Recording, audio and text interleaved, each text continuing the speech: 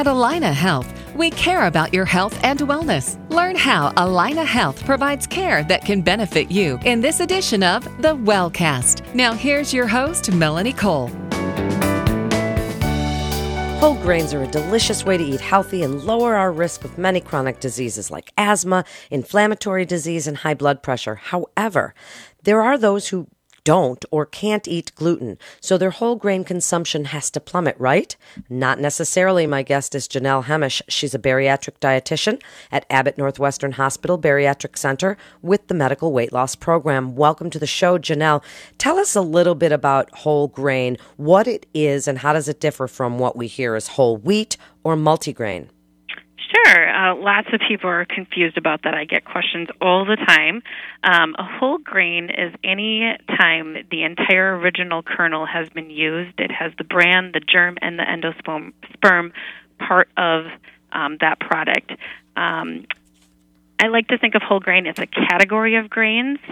And if I was to make a comparison of grains actually being cars, whole grain is like a luxury car. It's a category. And whole wheat would be like an example of that whole grain. So it'd be like the BMW.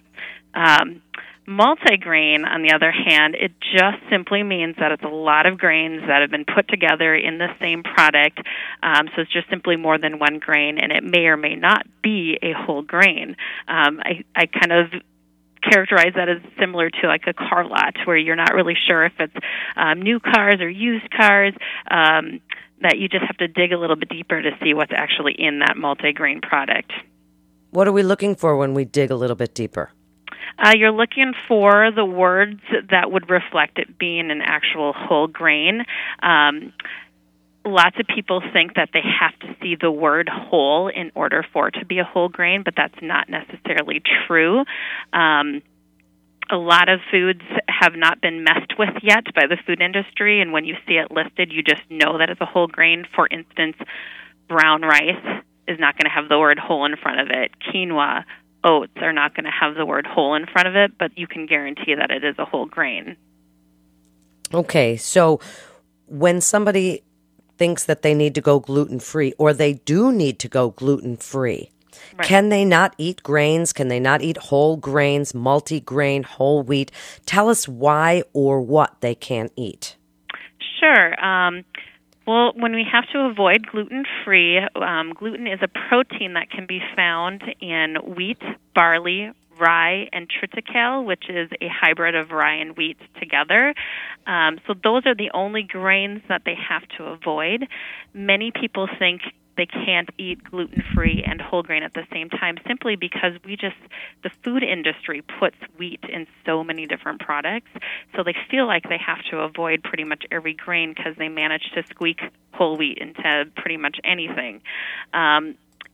You add to the fact that a lot of the gluten-free products that are out there, unfortunately, are tending to use the refined processed version of the naturally gluten-free grain. And then you also add to the fact that many educational materials that are given to people who have to eat gluten-free tend to just list out what they shouldn't have rather than what they should have. And so they tend to just focus on all these products that they feel like they can't eat.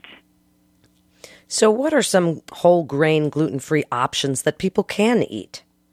Right. Well, the naturally gluten-free grains that are out there, the really common ones are brown rice, wild rice, corn, including popcorn, which a lot of people are surprised to hear that popcorn is a whole grain.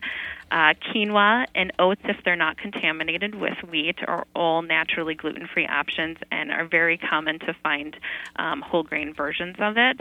And then there's also some less common ones like millet and sorghum, and hopefully eventually those types of options will become more prevalent. Just like quinoa, at one time nobody knew what it was, but now it's very prevalent. People are looking for gluten-free, and you're mentioning some of these products. How do people know if it's a gluten-free product? We see the signs around, but people are not quite sure they can believe it. Right. Well, back in 2013, the FDA finally did come up with standards for the food companies. So if you see something labeled gluten-free no gluten, free of gluten, without gluten, any of those words, they could not put that on there unless they meet the standard. And the standard is that it contains less than 20 parts per million of gluten. They unfortunately don't have a universal symbol to look for, but those words cannot be used unless it meets that standard. How much would you like people to be eating whole grains every day? Right now, the recommendations for Americans is that at least half of the grains that you're eating are whole grain. And we hear a lot about carbohydrates and prediabetes and grains being linked to some of this weight gain and problems. Tell us a little bit about that, Janelle. Right. Just like anything with nutrition, it just feels like you can find some kind of piece of research supporting your theory. And unfortunately, a lot of the research that's out there should never be reported on. There's a lot of times I'll see some kind of headline, and I look a little deeper, and it was like, oh, there's 15 people in that study. Wonderful. I'm not sure why that's a headline. If you really look at the bulk of research that's being done, actually eating whole grain can help you manage your weight. One particular study that was done by the Harvard School of Public Health showed that eating 40 grams of whole grains, which is about the equivalent of a cup of oatmeal and 3/4 cup of brown rice, so it's not a lot, actually could significantly reduce middle-aged weight gain. And the thought process behind that is the fiber and the protein that's naturally found in whole grains helps you feel fuller longer, so it delays hunger, and it also helps you regulate your blood sugar.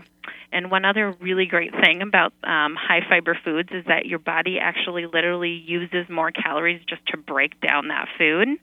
So there's lots of good reasons of including whole grains into your diet, but really keeping in mind that weight loss is about calories in, calories out, and not necessarily about specific foods. Give us some easy ways, Janelle, to incorporate whole grains into our diet. And people don't always know what to do with quinoa and various grains. Right. Two resources that I really love to recommend to people are the Complete Guide to Naturally Gluten-Free Foods. It was written by Olivia Dupin in 2013. So it's fairly recent. So I really like that one because it's focused on the naturally gluten-free products so that you can steer away from some of those processed gluten-free products. And the other one that I really like is the Complete Gluten-Free Whole Grain Cookbook. And that was written by Judith Finlayson, and that's also a 2013 resource. So those are the two that I really like to, if someone needs to do that gluten-free diet, that they have found those really helpful. So in just the last few minutes, Janelle, give the listeners your best advice about eating gluten-free, why we should be doing that, and getting your whole grains in at the same time. Right. Well, definitely there are certain conditions like celiac disease where gluten-free is necessary, as well as lots of evidence showing you might not have celiac disease but a gluten intolerance. And so those folks definitely should be avoiding gluten-free or should be avoiding gluten. I think the biggest piece of advice that I'd like to give is that rather than just gravitating towards all those processed gluten-free products, of really seeking out the naturally gluten-free whole foods that exist. And so many times when people hear that, they think that that means lots of time in the kitchen. They're making everything from scratch, and I just think that that's not true. Really seeking out some of the whole foods that still are convenient. It's not an oxymoron. You can find them. For instance, I really like to use the brown rice steamer bags that you can find in the frozen section. Brown rice takes about twice as long to cook as white rice, but if you get the steamer bag, you just equaled it out to about 5 minutes to put that together. Or another example, grabbing a canister of instant oatmeal and making refrigerator oats is another really quick gluten-free but whole grain option that eliminates the processed foods. Wow, that's great advice. Thank you so much, Janelle, for being with us today.